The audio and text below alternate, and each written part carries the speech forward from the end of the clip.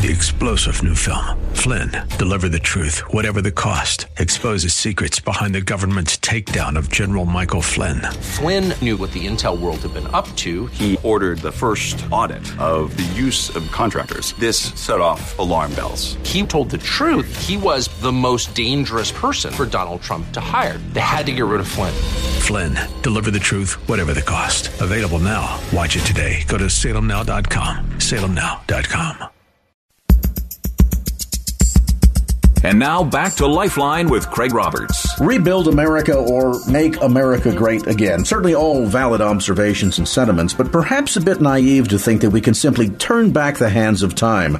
Perhaps we should better reimagine America. Apply many of the successful business techniques that built and industrialized our nation that can direct us to a 21st century American Renaissance, politically, economically, socially. Joining me today in studio is the founder of reimagineamerica.org, Joyce Cordy. And Joyce, welcome to the program. Well, thank you for having me. We hear a lot about rethinking, rebuilding, redoing. You're suggesting, though, perhaps in some ways a bit of a different tract, and that is to reimagine our nation. I think you have to. I don't think we sometimes talk about a living constitution. We're a living, breathing nation where who would have thought 50 years ago that we could carry a computer in our hands, that we would be ubiquitously connected. That's a different world. And Washington doesn't understand that world. Sacramento can barely turn it on. So what we need to do is to reimagine America, starting with reimagining a smaller, more efficient, effective 21st century government, a government that is more practical, more pragmatic, that is less bureaucratic. And that's what Reimagine America is about. I rip ideas from the headlines and then tear them apart, analyze them, put them back together in a way that can empower Americans to restore sensible, citizen-centric government by drowning out the special interests. My aim is always to be provocative, but pragmatic, possible, practical, post-partisan, and absolutely not incendiary. When you walk away from either reading or listening to a podcast on Reimagine America, I want you to be able to shake your head yay or nay. You can take that blog that I've written and send it with your own thoughts directly to your representative. You can get engaged in a community in which we have, commentary.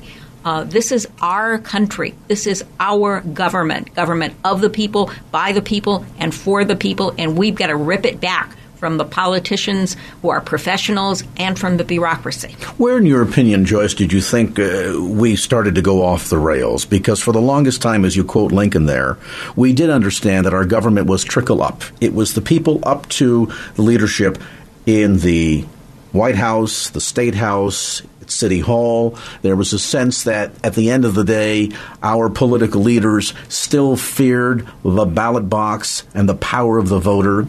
I get a growing sense, and I think the current economic climate demonstrates that this is a sense that's shared by many Americans, that neither Sacramento nor Washington, D.C. are any longer afraid of the people. And so I have to wonder, where did the transition, where was the beginning point of this, in your viewpoint, that began to take us off the rails and head from of, by, and for the people ground up to the top political and governance to a nation now that is getting to look more and more like England, and the whole reason why we escaped and said, we don't want kings anymore. Well, we could spend the rest of the day talking about that. But I think the place that we began to lose, we as citizens began to lose control was in the beginning of the 20th century, when Woodrow Wilson was frustrated by the way the mechanics of government as the nation began to grow into first an economic exporting power, and under Wilson for the first time exerted major influence over Europe from a military and diplomatic point of view. And Mr. Wilson, Professor Wilson, we should say, in his infinite wisdom, said, those business people, they're so much more efficient. maybe we could bring in some expertise to help guide the government. And thus was born the bureaucracy. And today, it is those unelected, anonymous, unaccountable bureaucrats who run the country. Yet you think of private business, even corporate America, there's accountability. You have to answer to the board of directors, the stockholders, to your customers. If people don't like your product or the way you do your business, they will vote with their feet. You might see Wells Fargo feeling a bit of that coming up. It's amazing. I was just going to say to you, I haven't noticed that the shareholders are demanding the head yet of the CEO of Wells Fargo. Although it's not a bad idea. But at least there's a sense of accountability. And yet in the form of bureaucracy that we have here today, there is that disconnect from the way that business works. And that's one of the things, if you ask the question, how did it happen? Well, World War II happened, and in World War II, this bureaucracy, which was a small mushroom, became a portobello mushroom. Mm-hmm. And it grew, but the U.S. economy was growing. People were coming back from war. They were going to college. The economy was growing. People were getting – their lives were going along swimmingly, and so they didn't quite notice. Okay? And in that same period of time, post-World War II, we began to change the types of people that we elected to represent us, from our neighbors to professional politicians. So today, that politician pays his mortgage by telling you as a voter what you want to hear. And the consequence of that, in what has now emerged in the 21st century as a multilingual, multicultural country, no longer the homogenous nation that we were in 1945, what has happened is that increasingly people have felt disassociated from that government, either because they're come from places where government is empowered, or because we feel like we're not heard. So, if you're puzzled by the current set of political choices that we are faced with in November, this is a result of an increasingly disillusioned and disengaged population, which further empowers that bureaucracy. And if you've noticed, in the last 8 years, we've largely been governed, actually in the last couple of decades, we've been increasingly governed by executive order and Supreme Court decisions, and less by Congress. And it was Congress, closest to the people, the representatives, who our founding fathers saw as the linchpin of this Republican democracy. It is a representative democracy, not a direct democracy. And that's, in fact, our founding fathers, every one of them, cautioned against political factionism and political parties. They had seen enough of that in England. Okay, so our acquiescence to the concept that two political parties are going to choose who's going to be the most powerful single human being on earth should scare us all. And the irony is what we ran from in the 16 and 1700s to come here and build a new nation, a new government, a new way of thinking. We've actually, down through the last 40, 50 years, slowly recobbled and rebuilt, haven't we? Yes, indeed. We have, but it's not too late. And the sense of frustration demonstrated by the voters today, as you suggest, Joyce, the current political candidates for both major parties, perhaps more of a reflection on that sense of frustration of business as usual. And as you say, this growth, the swelling of government, it's almost like a cancer that grows quietly, silently, the tumor inside that you can't see, yet it's there all the time, and it's slowly, literally sucking the life out of the patient. And I have to wonder if that analogy fits government today, and if so, is this patient, meaning America, American exceptionalism, our way of life, is it potentially at risk if we continue to head down this direction? Absolutely.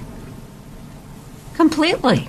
In 4 years, if we don't drastically change the course of government, we will have an economy in which our debt and our gross domestic product are equal.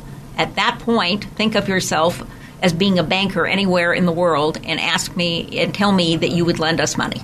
We are within 4 to 6 years of not being able to maintain the existing entitlement system. Our military, forget rebuilding it, maintaining it. We've simply got to get honest with ourselves, with each other, with our neighbors, and say we are the most resourceful, capable, innovative people on earth. So we've got to take back our government. We've got to be willing to pay our fair share. We've got to stop asking government to do things it cannot do. And we've got to stop pandering to the most aggrieved voices among us and do what our founding fathers always did, that which is best for the most common man. That is, we need to build consensus. We have politicians whose very livelihood is dependent on just the opposite. Let's take a time out. We're going to come back to more of our conversation. Joyce Cordy is with us today in studio from Reimagine America. More information, by the way, on the web at reimagineamerica.org. That's reimagineamerica.org. A brief time out. Back with more as Lifeline continues. And now back to Lifeline with Craig Roberts. Welcome back to the conversation. Joyce Cordy is with us today in studio, founder of reimagineamerica.org. That's reimagineamerica.org. And Joyce, just before the break, you were commenting about some of the economic turmoil that this country is in. Americans, I think, for the most part, learned a very valuable lesson 2007, 2008, when the economy imploded. We suddenly realized that the sense of overborrowing, overspending was hurting our own economic pocketbooks. We saw foreclosures all across the country. In fact, the percentage of Americans that now find the American dream of the picket fence and the home in their name with no mortgage to pay further and further out of reach. And yet, ironically, as Americans realized we have to be careful about living beyond our means, borrowing beyond our means, the federal government, apparently out of that exercise, took away just the opposite lesson, and that is borrow. And when you're done borrowing, borrow some more, and then borrow even more. And when you can't borrow anymore, well, let's lower the interest rates to absolutely nothing so that we don't put ourselves into bankruptcy paying back the money that we've borrowed. And the irony is we now find ourselves with the largest federal deficit in history that's almost doubled in just the last 8 years. And there is no sense of discipline in sight, quite frankly, from either political party to stop and say, wait a minute, at some point, at some time, we are going to have to look at paying back all of this money. Well, there's a certain kind of irony in this, and that is that unaccountable, unelected, anonymous bureaucracy and their political bedfellows are all planning on these rich retirements based on their years of service and their government pensions that are going to disappear right along with your savings and your Social Security if we don't correct the problem. Now, I agree with you, Craig, that we've doubled the national debt in the last 4 years, but in the last 8 years. But I'm not going to blame that entirely on Barack Obama. In fact, I'm going to say that Barack Obama at least had the smarts in 2009 to say, I think we need to attack the deficit. At the point that Bush left the White House, the deficit was about 35% of GDP. Now, you can blame him or not blame him. That's not the argument I want to have. For the liar loan society we were living in that led us to the to the recession of 2009. The fact of the matter is that the Simpson-Bowles Commission was put together by Obama with the specific mission to figure out how to balance the budget and get the debt tsunami that everybody knew was coming under control. He made one fatal mistake. He said that the report had to be agreed to in his executive order by 3/4 of the participating members from both parties and from outside government for it to be forced onto Congress. There has been one vote on the report, which was really pretty measured, moderate, and attainable. And that went down in the House before the 2010 election, about 300 to 38. Don't quote me exactly on those numbers. I do remember there were 38 votes for it. And so we can blame our politicians, but the day of reckoning is upon us. In 2022, Social Security will be bankrupt. There are bunches of reasons for that, and you can blame some of those on the bureaucracy. But we are at a pivotal moment, which makes the choice we face on November 8th both extraordinarily important and, sadly, the worst possible set of choices we could have. And that's pivotal at a variety of levels, is it not, Joyce? And I ask that question because I think about, and you suggested this earlier, we have over the last perhaps 2 decades seen a greater degree of governance of our nation coming out of the pen of the president through executive orders or out of the Supreme Court than we really have out of the body charged with the responsibility of creating laws, and that's Congress. And so then this election coming up in November is pivotal, too, because the role that the Supreme Court has played in the shaping of law, not in the deciding whether it's constitutional or not, but rather in the shaping of law, and therefore the appointees to that court, and we know that Scalia is one, but there are, I think, perhaps up to 3 others. There are 4 others that are over 80. So the next president has within his or her power the ability to shape not only American policy but American destiny for generations to come based on what those appointments may look like. Oh, you are so right. But I don't have confidence personally that either of the 2 leading candidates are going to look for people who are, like Scalia, interpreters of the Constitution and law rather than lawmakers. And Craig, you make the most important point about how pivotal this election is. Although my concern goes even further than the Supreme Court. My concern goes to the very heart of the matter, which is in a nation that potentially reaches bankruptcy, what happens to democracy? You know, there's a relationship between economics and freedom. And ironically, in history, there's never been an example that we can draw from to say, well, when that happens, when that bankruptcy takes place, this is what's left of democracy. So we're kind of in the petri dish for that, aren't we? Oh, no, I don't think so. There are some examples. Oh? How did Hitler come to power? Have you looked at Venezuela lately? Yeah, good point there, too. At one time was one of the richest nations in South America. Look at the natural resources they have. And their middle class is eaten once a day. Let's talk about what you're doing with Reimagine America and what you're hoping to accomplish, particularly heading into this November election. Well, like I said, I want to be provocative because I want you to go vote. I don't care who you vote for. There are 4 candidates, slates of candidates on the ballot, not 2. I don't care who you vote for. I do care that you vote. I mean, one of the things, what Reimagine America does, we don't really talk politics in the way that we're talking politics right now. I grab issues from the headlines, debt being one, the need for an infrastructure bank being another, guns, NAFTA, just the Veterans Administration. We were talking off the air earlier, immigration and illegal immigration. Yes, and what the consequences of that are. In fact, what does the 14th Amendment really say about so-called birthright citizenship? And what should we be doing in terms of understanding the consequences of a laissez-faire immigration policy? But what I talk about are the issues. All right, I'm an analyst by profession. I'm a business analyst. I'm an MBA.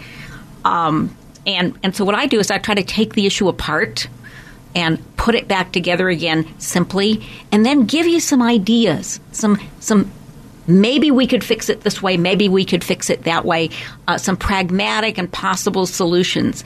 And what I hope to do is in 5 minutes, 10 minutes that it takes to read a blog or listen to a podcast, I want you to be intrigued. I want you to become sometimes angry, sometimes curious. Go find out more for yourself.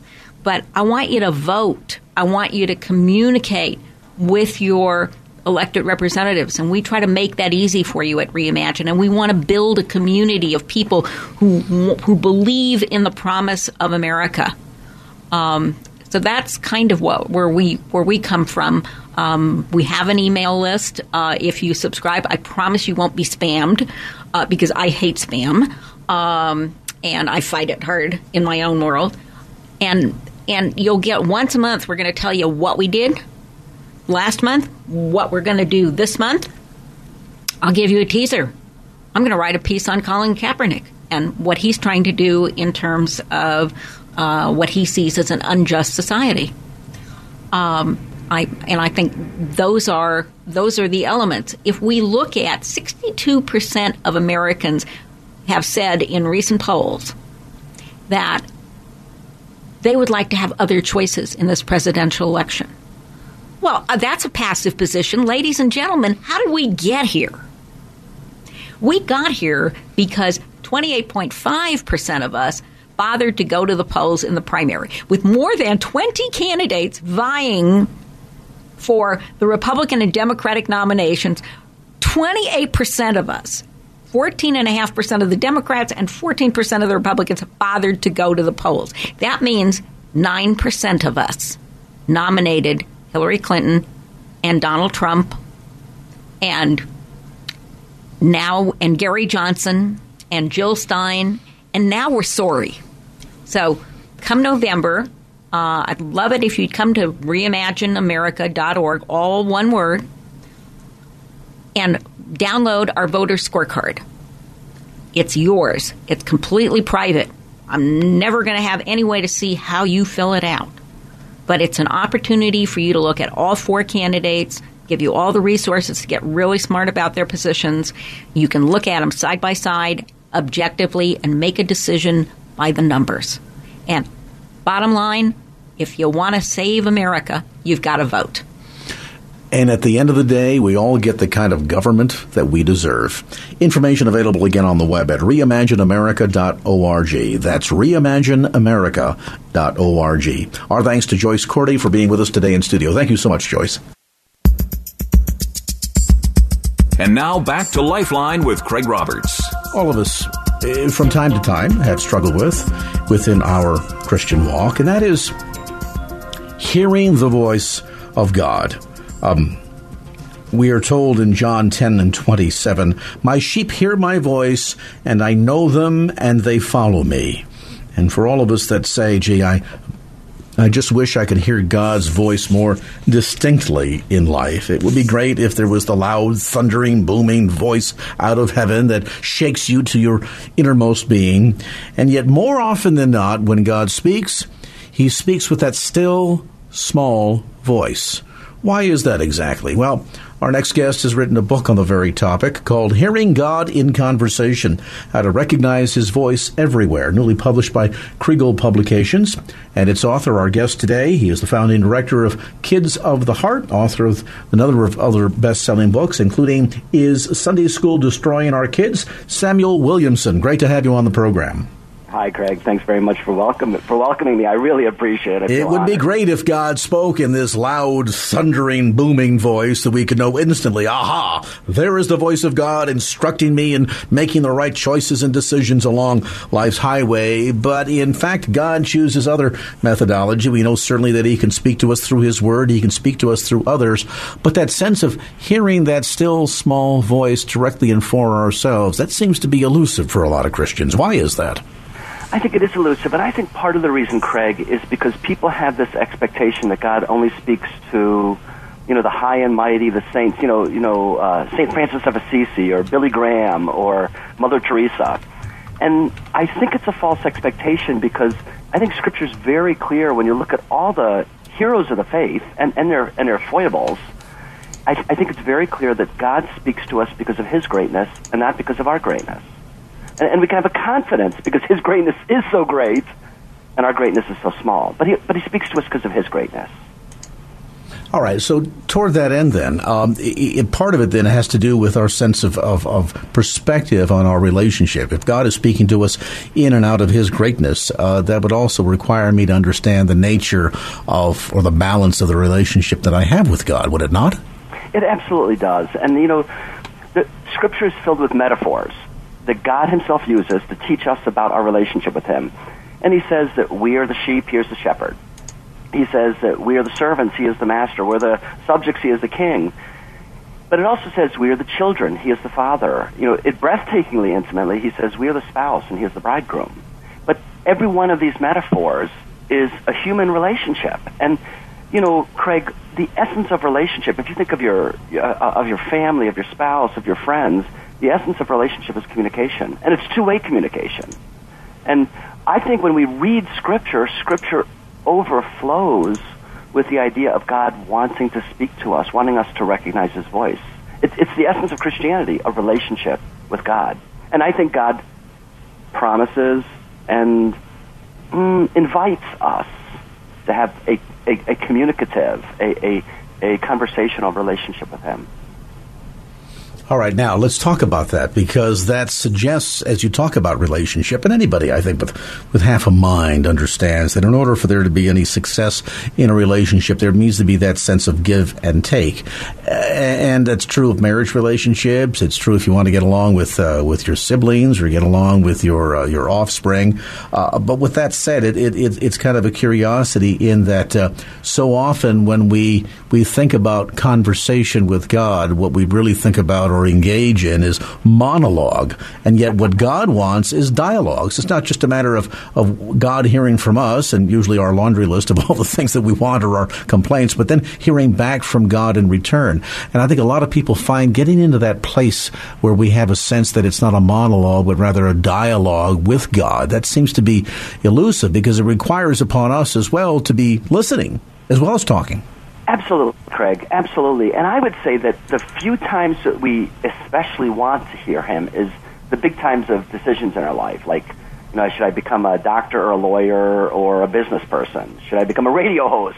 Or should I marry this person or that person? I think that we typically mostly hope for God for the major decisions of our life. But, Craig, I don't know about anything about your relationship with your father or your parents. But let me ask you a question of your fondest memory of your parents.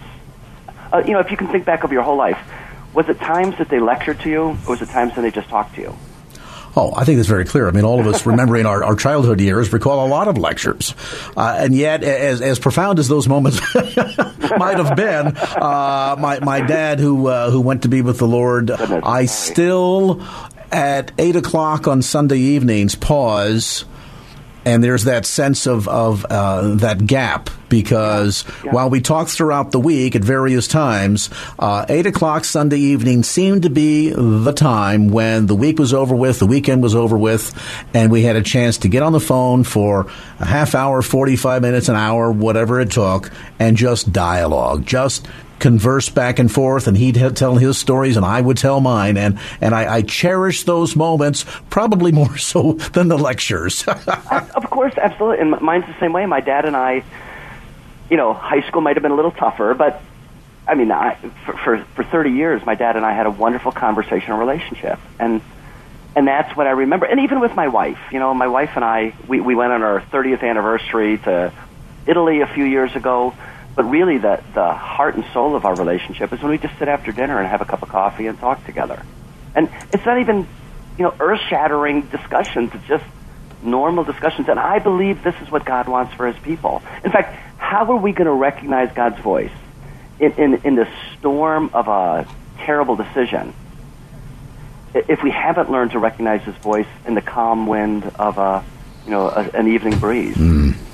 We really need to recognize God's voice in a conversation if we're going to learn to recognize His voice in those very desperate times when we have to make a hard decision. There is a reason why, and God certainly in his infinite power could choose to use the loud, thundering voice from the heavens, as we all sort of think of, via our experience in the movies. And yet God, I think, purposefully has chosen to instead speak through, as we see articulated in Scripture, through the still, small voice. And I want to ask you why you think that is and what we can learn from that when we come back to more of our conversation. Samuel Williamson with us today. The book, Hearing God in Conversation, How to Recognize His Voice Everywhere. The new book, by the way, newly published by Kriegel Publications. You'll find it at bookstores throughout the Bay Area, as well as you can order directly through Samuel's website at beliefsoftheheart.com. A brief time out. Back to more of our conversation as Lifeline continues.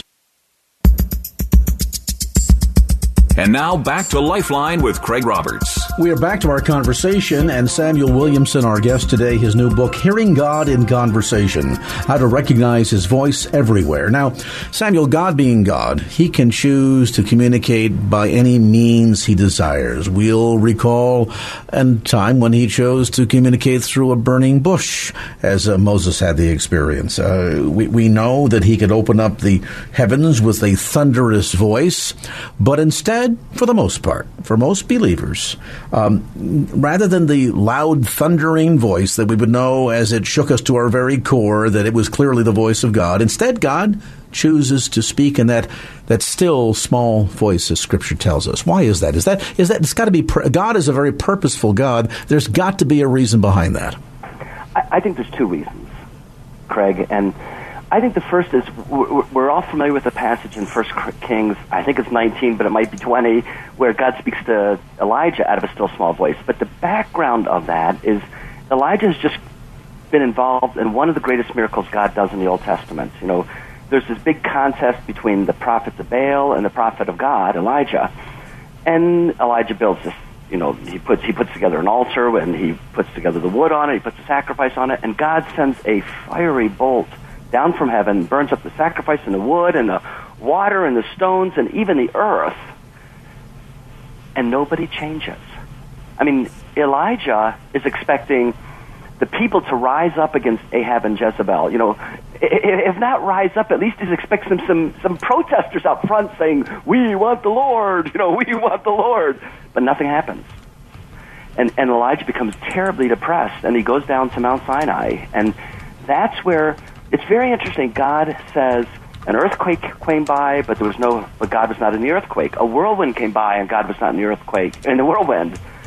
And a fire came by, and God was not in the fire. And the thing that's so funny is that when God spoke to Moses, he spoke out of the fiery bush. We spoke out of fire. When God spoke on Mount Sinai to the people of Israel, he spoke out of an earthquake.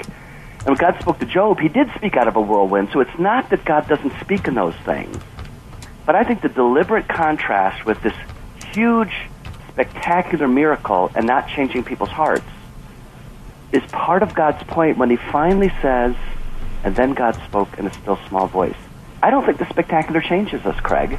I mean, I wish I could say if I had something spectacular would change me, but I really think it's the still, small, quiet, conversational voice of God every day that changes my heart. And I would think the big miracles do, but Jesus did all kinds of miracles, and the Pharisees didn't change their minds. And so I really do think God is saying there's a part of us humans, maybe us humans in the Western world especially, there's a part of us that wants the spectacular and the miraculous. And I believe in the spectacular and miraculous. Please don't misunderstand me. But I think the thing that changes my heart is when I sit in my chair and I hear God say, Sam, I think you were ignoring your wife. I think you should go repent to her. And it's a quiet, calm voice that has a steady assurance in his voice. And so I think God has an invitation. So my first reason that God speaks out of the still small voice instead of the spectacular is I think that's the way humans work. I would say the second reason is I think God likes us to seek him. And sometimes when we seek the spectacular, we're hoping for an emotional experience more than just to be touched by the hand and the heart and the tongue of God. So he wants us to seek him. I'm sorry for that long answer, Greg. I really appreciate your kindness. No, it's an appropriate answer, and I think it also puts things in perspective, and that is to recognize, too, that we serve a holy and righteous God. Amen. Amen. I'm really serious. That sense of, and I think we've lost this in the modern day world. That sense of, for example, what it meant to be a priest, to enter into the Holy of Holies, right, and that tremendous sense of respect and reverence, to realize that the priest was entering into the very presence of God. People forget that so much so, and Catholics listening will appreciate this.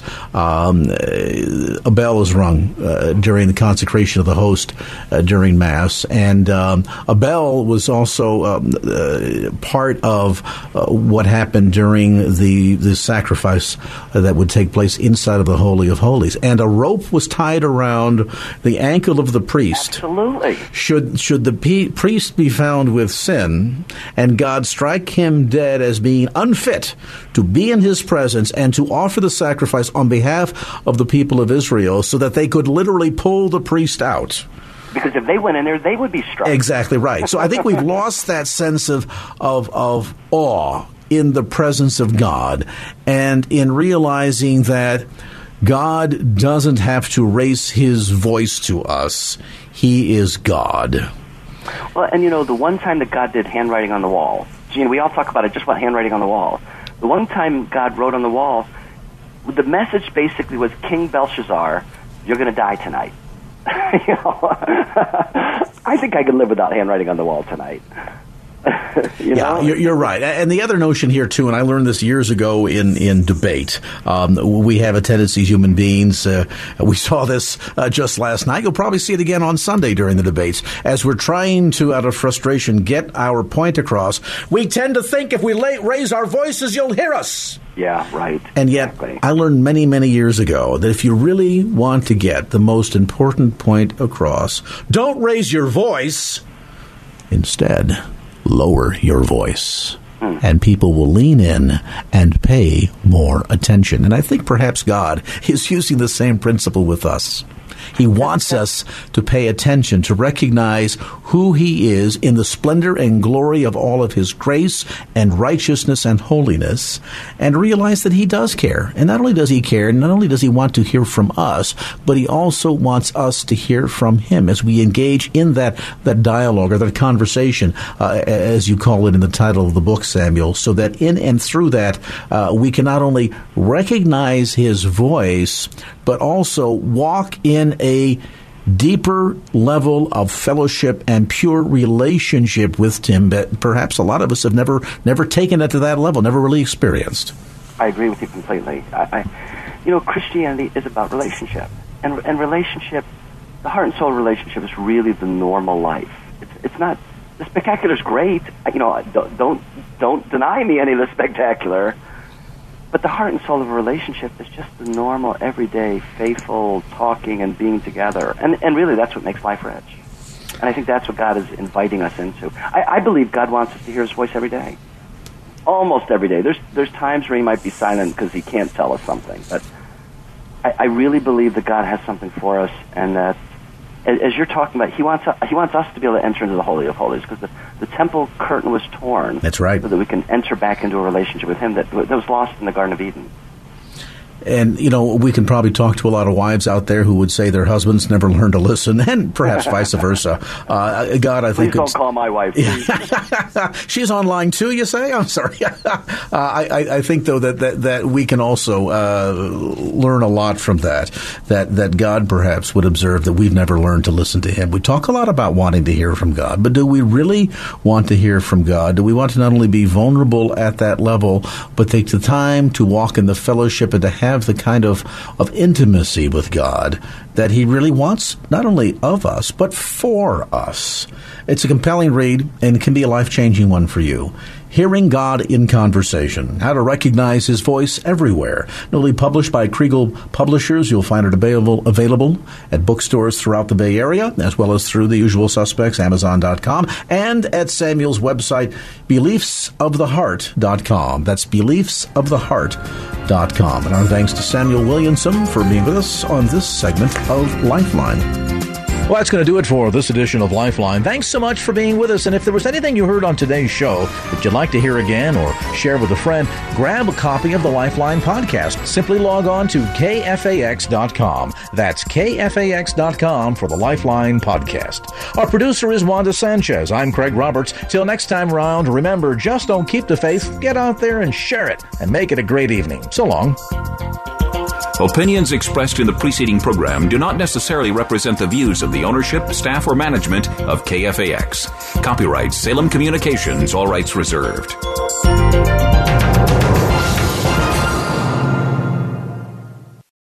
3-star General Michael J. Flynn, head of the Pentagon Intelligence Agency, knew all the government's dirty secrets. He was one of the most respected generals in the military. Flynn knew what the intel world had been up to. He understood its funding. He ordered the first audit of the use of contractors. This set off alarm bells. The explosive new documentary, Flynn, Deliver the Truth, Whatever the Cost, uncovers the facts behind this scandal. Flynn told the truth. He was the most dangerous person for Donald Trump to hire. I find out the worst enemy that I'm going to face in my life is right here in America. They took my assessment and they wanted me to change it. And I was like, I'm not changing it. They had to get rid of Flynn. With in-depth interviews, archival footage, and never-before-seen personal records of the man behind the headlines. I just felt like I was drowning. Flynn, Deliver the Truth, Whatever the Cost. Available now. Watch it today. Go to salemnow.com. salemnow.com.